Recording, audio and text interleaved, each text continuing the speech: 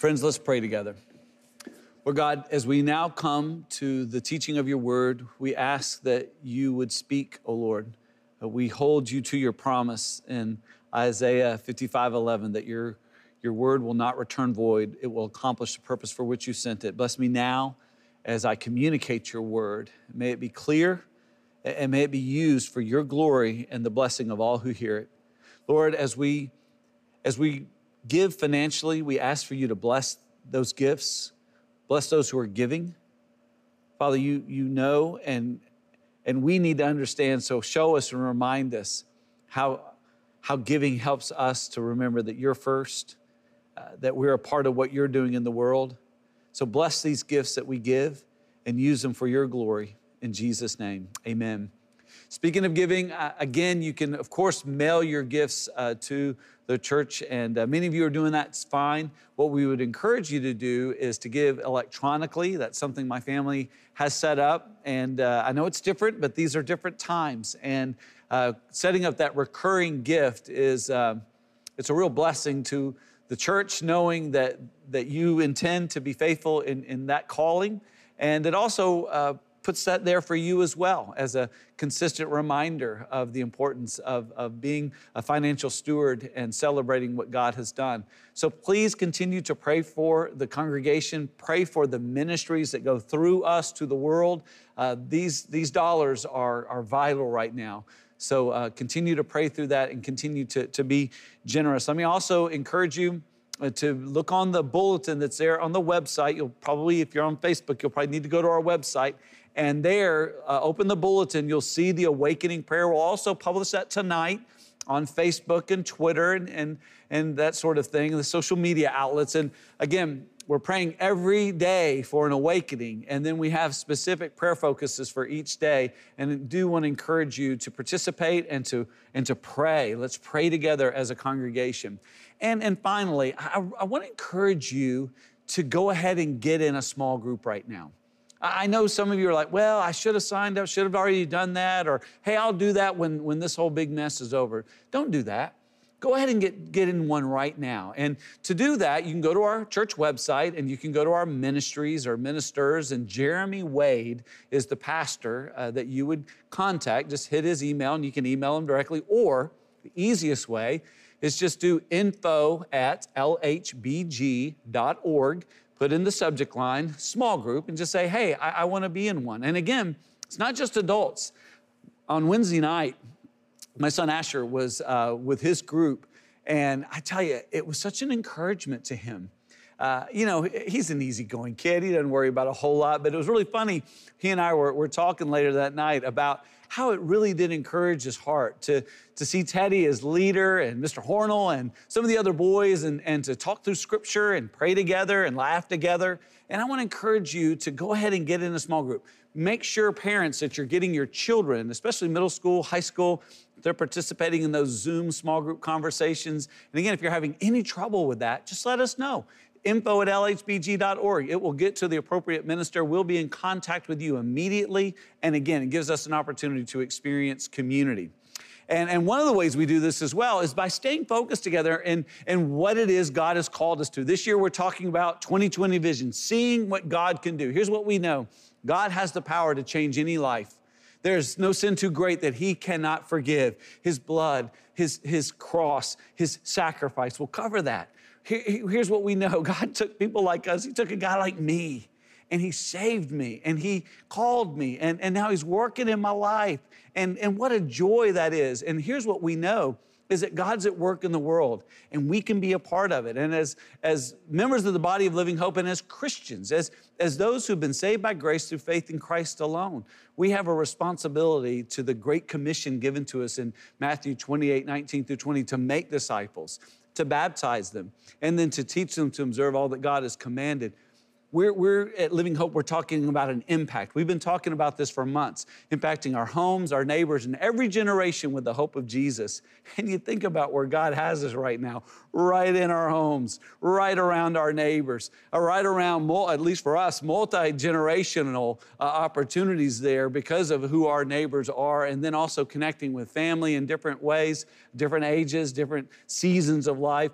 God's put us right where he wants us. And so we can make this impact. And I'm excited about the number of folks just this last week who came to saving faith in Jesus Christ. The folks who were talking with them, they used the Three Big Things conversation. Again, Three Big Things is a conversation. It's not a program. It's not a tract.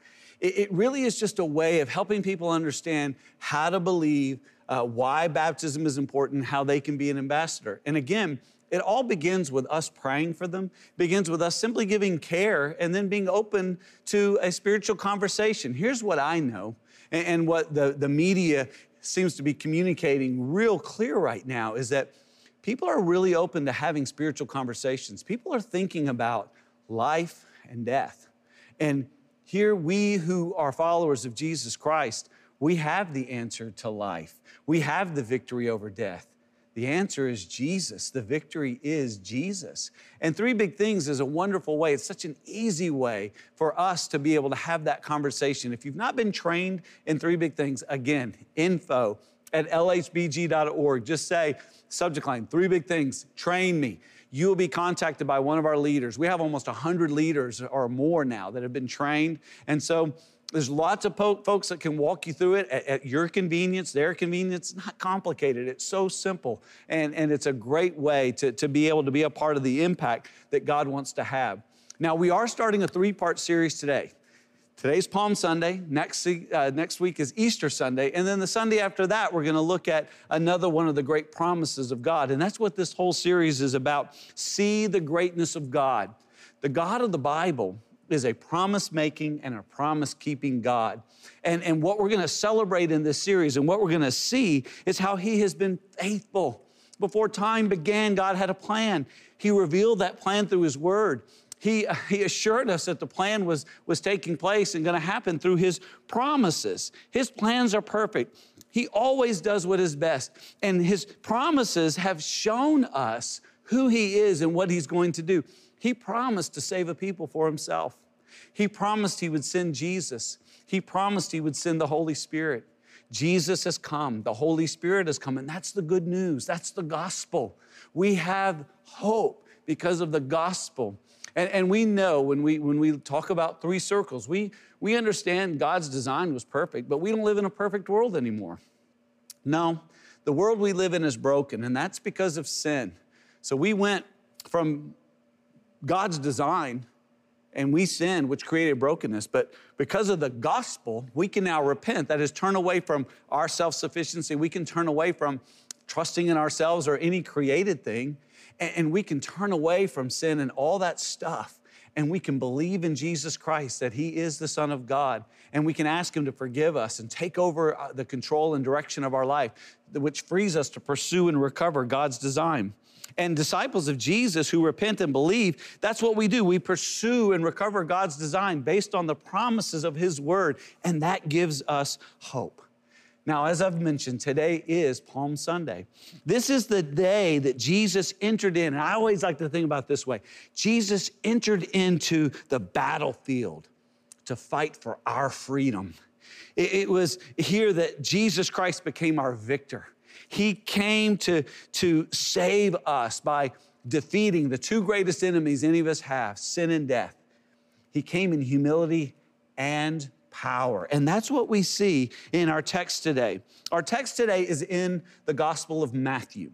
Now, the Apostle Matthew, when he wrote the Gospel, it appears that he had a Jewish readership in mind.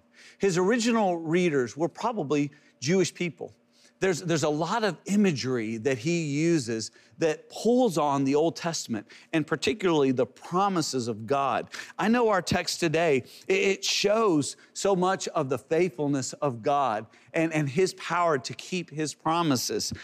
His point that we're going to see today in the story is that our God is a promise-keeping and promise-making God. So if you've got your Bible, and I hope that you do, let's go to Matthew chapter 21.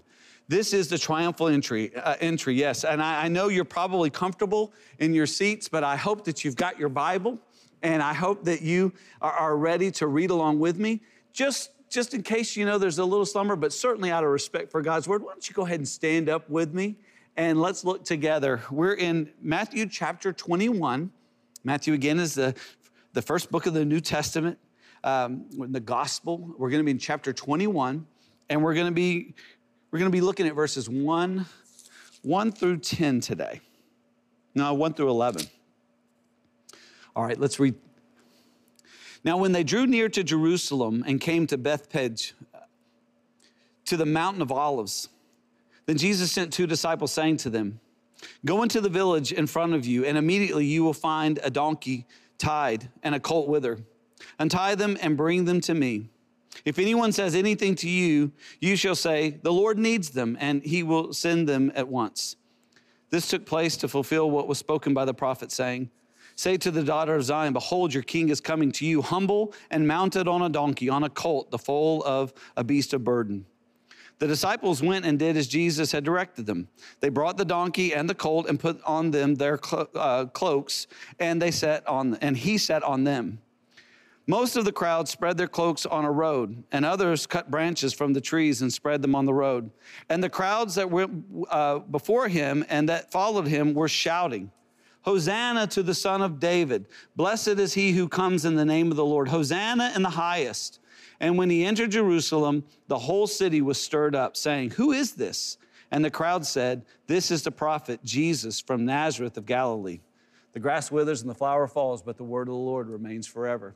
If you would, go ahead and be seated. And so let's look at this text together. Understand that he was there in a city, Bethphage. He was about about a mile east of Jerusalem. And you look at verses 1 through 3. I mean, this is kind of comical to me anyway. He tells the disciples to go on an errand. It's kind of strange. It's like, hey, you're going to go here, you're going to see this guy. It made me think when I was reading this of the church I served before I came to Living Hope. When I began there, I was about 23, 24 years old. And there were times, because we were a mobile church, we met in a school, and so we had to set up everything. Our offices were mobile, and we were always having to be creative and come up and solve problems. I mean, there's always something going on, and we always kind of needed something or borrowed something or had to go get something. And my supervisor a lot of times would say, "Okay, look, you're going to go to this person, tell them who you are, this is what you're going to get, and this is where you're going to bring it, and then we'll go from there." And a lot of times, I didn't know what the item was. He described it. I still had no clue. A lot of times I didn't know the people I was going to borrow it from or buy it from or get it from, whatever. And then we'd come back and then, I would kind of figure out, oh, this is what we're doing now. And so this kind of the situation with the disciples. They don't know what's really kind of going on here. They're just, hey, Jesus said go do it. That's what we're supposed to do. None of us right now knows really why God is allowing this pandemic. But here's what we know. God has a plan. God knows what he's doing. There's something good in this for his glory and for his purpose. And we can trust him in this. And this is the hope of all who believe in Jesus. See, we know God has plans that are made, that he's told in his word. These are his promises. And God promised Jesus, and now Jesus is coming. Because Jesus has come, there are certain things now that we can do. And that's what I want you to take note of today as we walk through the remainder of this text. Note, first of all, this. God promised Jesus, and now we can know the prophecy of Jesus. Now, these disciples, again, you look at those first few verses, they were just doing what they were told. Little did they know that they were a part of setting up one of God's greatest miracles. And the miracle is this. God was keeping a promise that he had made almost 500 years before the coming of Christ. See, in Zechariah 9:9, the prophet Zechariah, he prophesied around 500 years before the coming of Jesus. And listen to this prophecy, Zechariah 9:9. "Rejoice greatly, O daughter of Zion. Shout aloud, O daughter of Jerusalem. Behold, your king is coming to you. Righteous and having salvation is he, humble and mounted on a donkey, on a colt, the foal of a donkey." This is a promise. This is a prophecy that was fulfilled this day, Palm Sunday. It was written 500 years before the coming of Christ. It's not an accident. It's a miracle. It's a miracle of God. You know, it's so interesting to me that how some people try to make the Bible to say things that are not the intention of the Bible. What we have to remember always, friends, is that the Bible is telling a single story. There's 4 parts to it. Creation, God made all things in harmony. Fall, we have all sinned and caused the corruption of the world. Rescue, Jesus Christ has come. Restoration, one day Jesus will come again. That is what the Bible is about. It's not about us. It's not about us getting things. It's about us knowing God, about walking in His hope, His love, His peace through salvation in Jesus Christ by the power of the Holy Spirit. That's what we get to experience. That's what God is doing in the world. That's what He's done. It's what He's going to do. And that's what the Bible is about. You know, it always unnerves me when I hear experts telling us what the Bible really means. And speaking of prophecy and what it's really about, and friends, it's not about us. It's not what we're interested in. You got to be careful. These modern Bible conspiracy theorists is what I would call them. They need to be doubted because they're guessing. They're guessing, and they're really unable to predict what is coming. I like this picture. A friend of mine put this out on Facebook this week. Prophecy class canceled due to unforeseen circumstances. The reality is, you know, prophecy is about what God has said and what God is doing.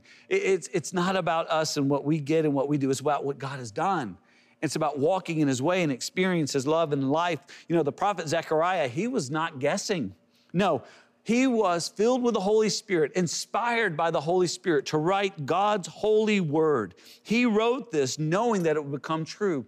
You know, God promised and provided over 200 prophecies in the Old Testament about the coming of Jesus that have been fulfilled. And these prophecies, they do 3 things for me. For me, these are 3 things that prophecies of God do for me. First of all, they affirm the authority of Scripture. They tell me this Bible's real. This Bible has power. What God said He was going to do, He's done. And so I can know through the fulfillment of these prophecies, it's not an accident. It's not coincidence. It's providence because the authority of the Scripture, God has said it. And so it has happened. It's going to happen. It is happening. It also affirms the authenticity of the Christian faith for me. Here's what I know. Every day I read my Bible, and I find the Word of God speaking to me by the power of the Holy Spirit. I know there's some who don't know Christ, and they read their Bibles, and I believe they're sincere, and I believe there's an academic desire to understand what it says, but here's what I know. The spiritual things, they have to be discerned by the Holy Spirit, and only those who have the Spirit of God in them through the work of God, only they can really understand how the Spirit of God is working through that text in their life. And that's what Scripture does for me every single day. Gives me this assurance of my own salvation, assurance that I am His child. And that's what these prophecies do for me as well, as they remind me who Jesus is, this Jesus I believe in. And so as we read our Bibles, we can see how God has provided in the past. We can trust that He's going to provide in the future. You know, one of the promises I'm holding on to these days, something that Jesus said in the Sermon on the Mount. This is Matthew chapter 6, beginning in verse 25. Therefore, I tell you, do not be anxious about your life, what you will eat or what you will drink, nor about your body, what you will put on. Is not life more than food, and the body more than clothing? Look at the birds of the air. They neither sow nor reap nor gather into barns, and yet your heavenly Father feeds them. Are you not of far more value than they? And which of you, by being anxious, can add a single hour to his span of life? And why are you anxious about clothing? Consider the lilies of the field, how they grow. They neither toil nor spin, yet I tell you, even Solomon in all his glory was not arrayed like one of these. But if God so clothes the grass of the field, which today is alive and tomorrow is thrown into the oven, will He not much more clothe you, O you of little faith? Therefore, do not be anxious, saying, what shall we eat? Or what shall we drink? Or what shall we wear? For the Gentiles seek after these things, and your heavenly Father knows that you need them all. but seek first the kingdom of God and his righteousness, and all these things will be added to you.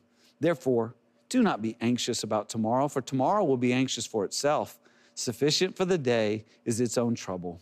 Friends, God kept his promises in the Old Testament concerning Jesus Christ. He has that kind of power.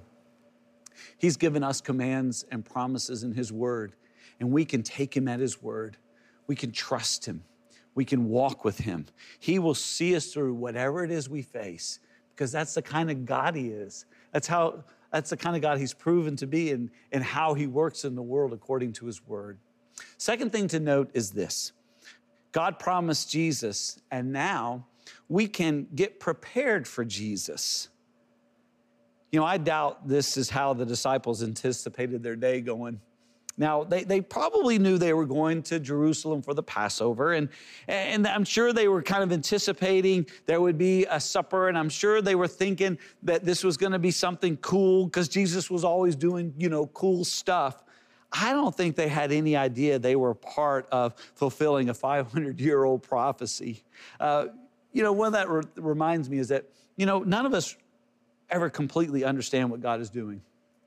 But what we can do, and what we are called to do, is to be ready to join him in whatever he has for us. If you would have asked me, 3 months ago, hey, what do you think Easter's going to be like this year? You know what I would have said? I would have said, oh my goodness, oh man, we're going to get our entire church. We're going to invite everybody, and we're going to have the largest one-time gathering of Living Hope and our family and friends to worship the resurrected Christ. You know what I think is going to happen now? We're going to have the largest scattering of Living Hope in the history of the church. All of our friends and family in their homes worshiping God on Easter Sunday. Boy, no clue 3 months ago what God has for us now. Here's what I do know. God has a plan. God is all powerful, and God is good. So regardless of the way I thought things were going to be, it doesn't matter. Regardless of the way you thought things should be, it doesn't matter. Here's what we can know. All of us who have submitted ourselves to the authority of Jesus Christ by repenting of our sin and believing in our Lord Jesus is that he has a plan, that he is powerful, and that he is good. And so we can walk with him. We just need to simply be prepared to join him in what he was doing. The way the people recognized Jesus that day is how we need to be prepared even now for this day and everything that is ahead of us, every day that's coming. How do we need to prepare for Jesus? First of all, we need to obey Jesus in what he has already said to do. So you look there in verse 6, the disciples went and did as Jesus directed them. Friends, we need to live in obedience to Jesus. Jesus shows us his will when we are walking in his way. His word reveals to us his plan when we are living and walking in his way. If you're not walking in the way of Jesus, you're hearing one simple, consistent message: come to Jesus. Come to the way, the truth, and the life. Until you come to the way, the truth, and the life and are walking in obedience to him, you can't know what's next. You're just kind of falling about. You're tripping about. Sometimes you trip in the right direction. Sometimes you trip out of God's way. And friends, that's no way to live.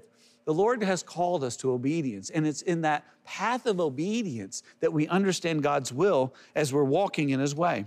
The second thing is we need to recognize Jesus as the King of Kings. Look in verse 7. They brought the donkey and the colt and put on them their cloaks, and he sat on them. That is their cloaks. Most of the crowd spread their cloaks on the road. Now, spreading one's garments before a person and having them either seated or walking or traveling across them was a way for you to say, you are my king. You are my Lord. You are my ruler. I submit to your authority. And obeying Jesus means that we submit to his authority. We acknowledge that he is king. And so we say, Lord, everything in my life, taking off that cloak, that was an important garment. When we give financially, when we share the word of hope of the gospel with people who don't know him, Whenever we step out in obedience and it's costly to us, that's us saying, Lord, I am obeying you. I trust you, and I'm doing this because you're my King. Third, we acknowledge allegiance to Jesus and celebrate his anticipated victory. Look at the last part of verse 8.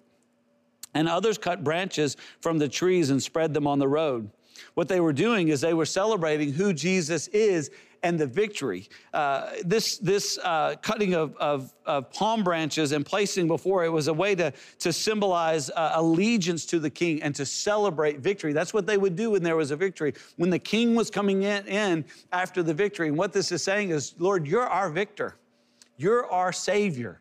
You're the one we're counting on. And we are obeying him, recognizing him as king, acknowledging his victory. We are to number 4, declare who Jesus is. He's the Savior of the world and the promised Messiah from the line of David. Look what it says in verse 9. And the crowds that went before him and that followed him were shouting, Hosanna, that means save us, or Savior, to the Son of David. Blessed is he who comes in the name of the Lord. Hosanna, Savior in the highest. I mean, they're worshiping, they're celebrating, and they're pointing to the fact of what God said would happen. See, since the day of the fall, God promised the Savior would come. And since the fall, God promised a Savior 4 things that I want to show you here. The Savior that would, and who would rather, first of all, be a man. Genesis 3:15, speaking to the serpent, I will put enmity between you and the woman, and between your offspring and her offspring.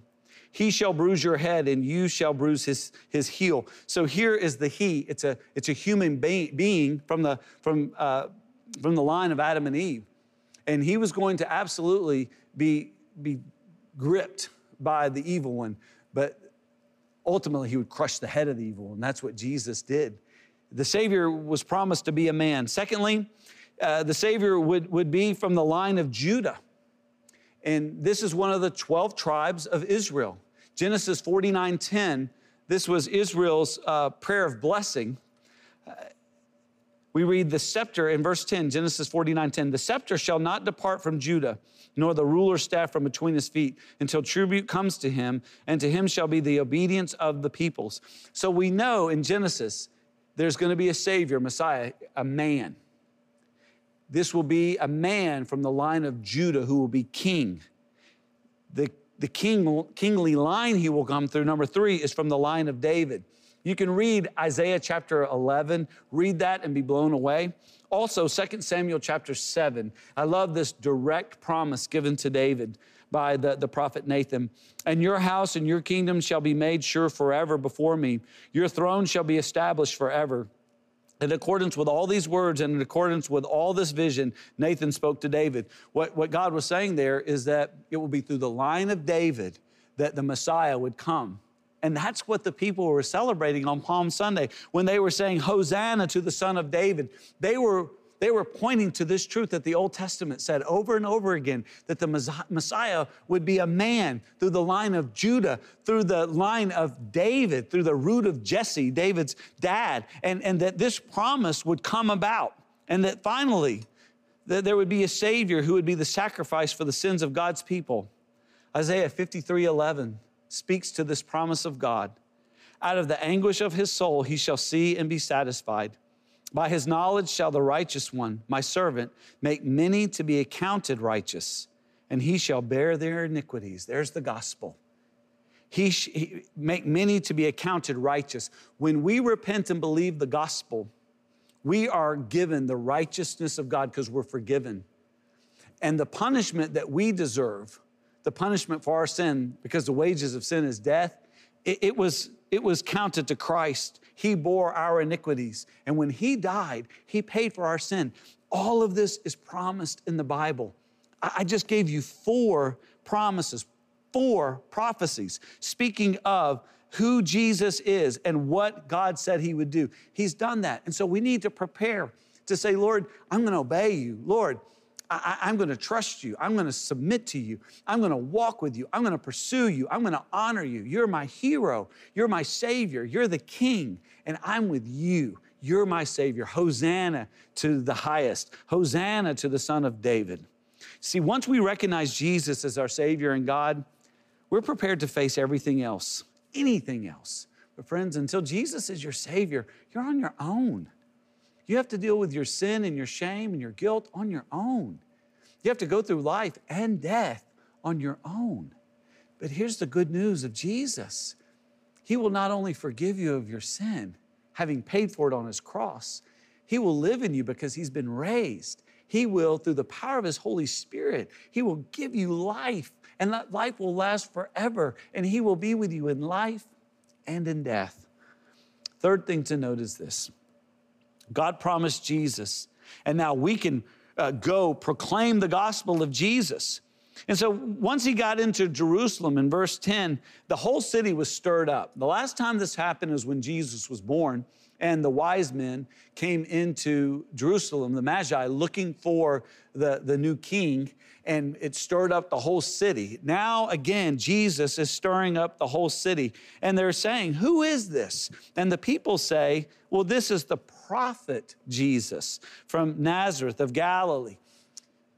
Yes, he is the prophet. And hopefully they were pointing to the promise of Deuteronomy, where Moses said there would be another prophet who will come to you like me.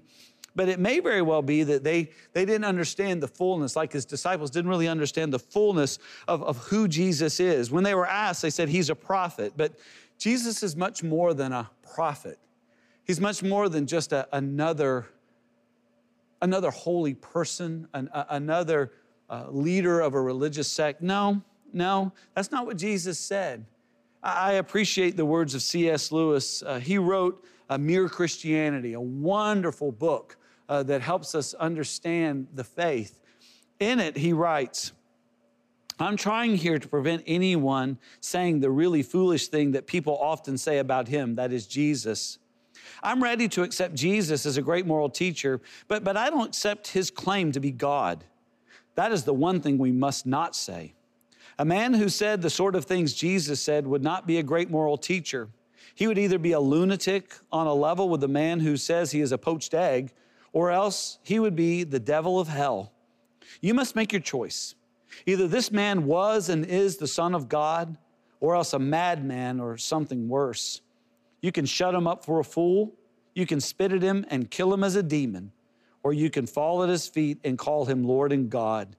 But let's not come with any patronizing nonsense about his being a great human teacher. He has not left that open to us. He did not intend to. Jesus never intended for us to understand anything other than the fact that he is God. He is God Almighty. From before the beginning of time, all things were made through him. By his might, all things are now sustained. This baby that was born in a manger lived a holy life. He came on that Palm Sunday to make it clear that he is the Messiah. He is the promised one. He is God in the flesh. And either you believe that or you don't. You know, Jesus once said to his disciples, he asked them this question in Matthew 16:15, but who do you say I am? Let me ask you that question. Who do you say Jesus is? Is he God? Is he a liar? Is he evil? Peter, in verse 16, said, you are the Christ, the Son of the living God. Here's what you can know. If you have never come to that conclusion, if you've never repented and believed the gospel, and again, to come to that conclusion is not just to give mental assent. We talked about that last week.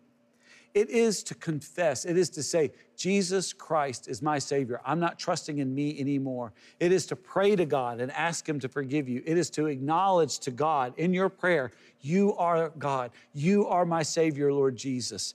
Romans chapter 10, verse 9 says it this way. If you confess with your mouth that Jesus is Lord and believe in your heart that God raised him from the dead, you will be saved. And those who have been saved, we have a responsibility to Jesus. 2 Corinthians chapter 5, verse 17 says this, "Therefore, if anyone is in Christ, he is a new creation. The old has passed away. Behold, the new has come." When Christ redeems us, forgives us of our sin, we begin a relationship with God. It gives us peace with God, gives us peace within, allows us to pursue peace with others.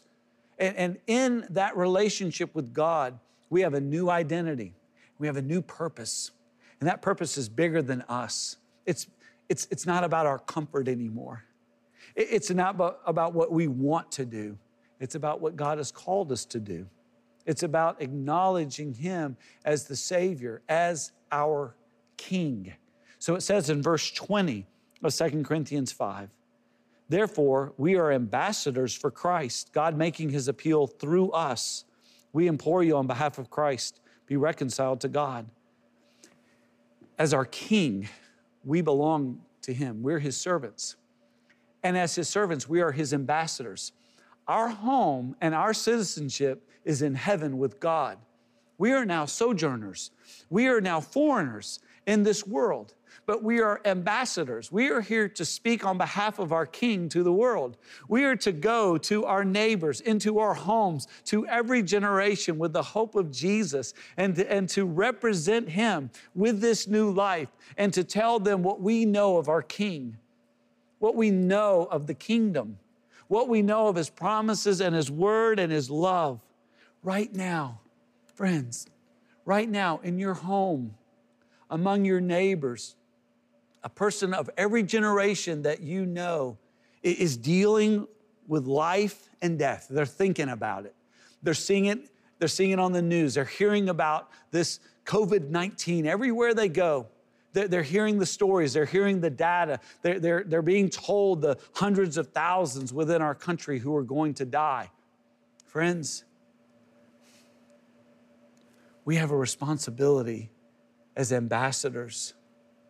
We have responsibility as people who have been loved by God to care for our neighbors, to care for the people in our home, to speak to every generation, not to do what makes us comfortable, not to do whatever we want, but to genuinely love and to care for people and to tell them who Jesus is, tell them what Jesus has done. You know, for me, the three big things conversation is the easiest way I know to have that conversation. It's such a simple tool. And I would encourage you, get trained in it. But right now, start praying for people you know who aren't believers. Start giving care to them. Start encouraging them to walk with the Lord. And then be ready to have those gospel conversations as an ambassador for Christ. Friends, I don't know where you are today, and so I want to challenge you wherever you are. And I want to encourage you right now to respond to the Lord in prayer and to what His Word has said. So let's pray together. Father God, I thank You for Your Word. I thank You for Your promises. I thank You for sending Jesus. Lord Jesus, we thank You for coming and being our victor. Lord, I know that there are some right now who need to repent and believe. Move them, Lord. Friends, right now, if you need to repent and believe in Jesus, say this prayer to Him right now. Lord Jesus, please forgive me of my sin. I confess that I have sinned, and I confess that I believe with all my heart that You have died for my sin and that You love me, that You're alive. Please come be my leader and my King. In Jesus' name, amen. If you've prayed that, if you've confessed with your mouth that you believe in your heart that Jesus is your King, that He is the Savior, then you've been saved. Some of you have already prayed that prayer, but you're not in the way. You're not walking with the Lord. Pray this prayer with me. Lord Jesus, forgive me for wandering away from You. Lord Jesus, I want to be under Your authority. I want to do what You've commanded me to do. Walk with me, Lord. And now for us all, let's pray. Father, we pray for those who are not in a relationship with You. If you would right now, pray for someone you know that or at least you think is not someone who knows and loves and obeys Jesus, and ask God to make them a disciple. Lift their name to heaven now. Now invite Jesus to use you to be the one to have the conversation, to be the ambassador that tells them who Jesus is and what he's done. Father, bless us to impact our homes and our neighbors and every generation with the hope that we have in you. And we promise to give you the praise. In Jesus' name, amen. Friends, if you need to talk with someone, email us at info@lhbg.org. You can direct message us on any social media. We want to hear from you. We want to know how God is at work in your life, and we want to help. If you want to get trained in 3 big things, now's the time. Now's the opportunity. Until we meet again, the Lord bless you and keep you. The Lord make his face to shine upon you and be gracious to you. The Lord turn his countenance upon you and give you peace. Have a great day.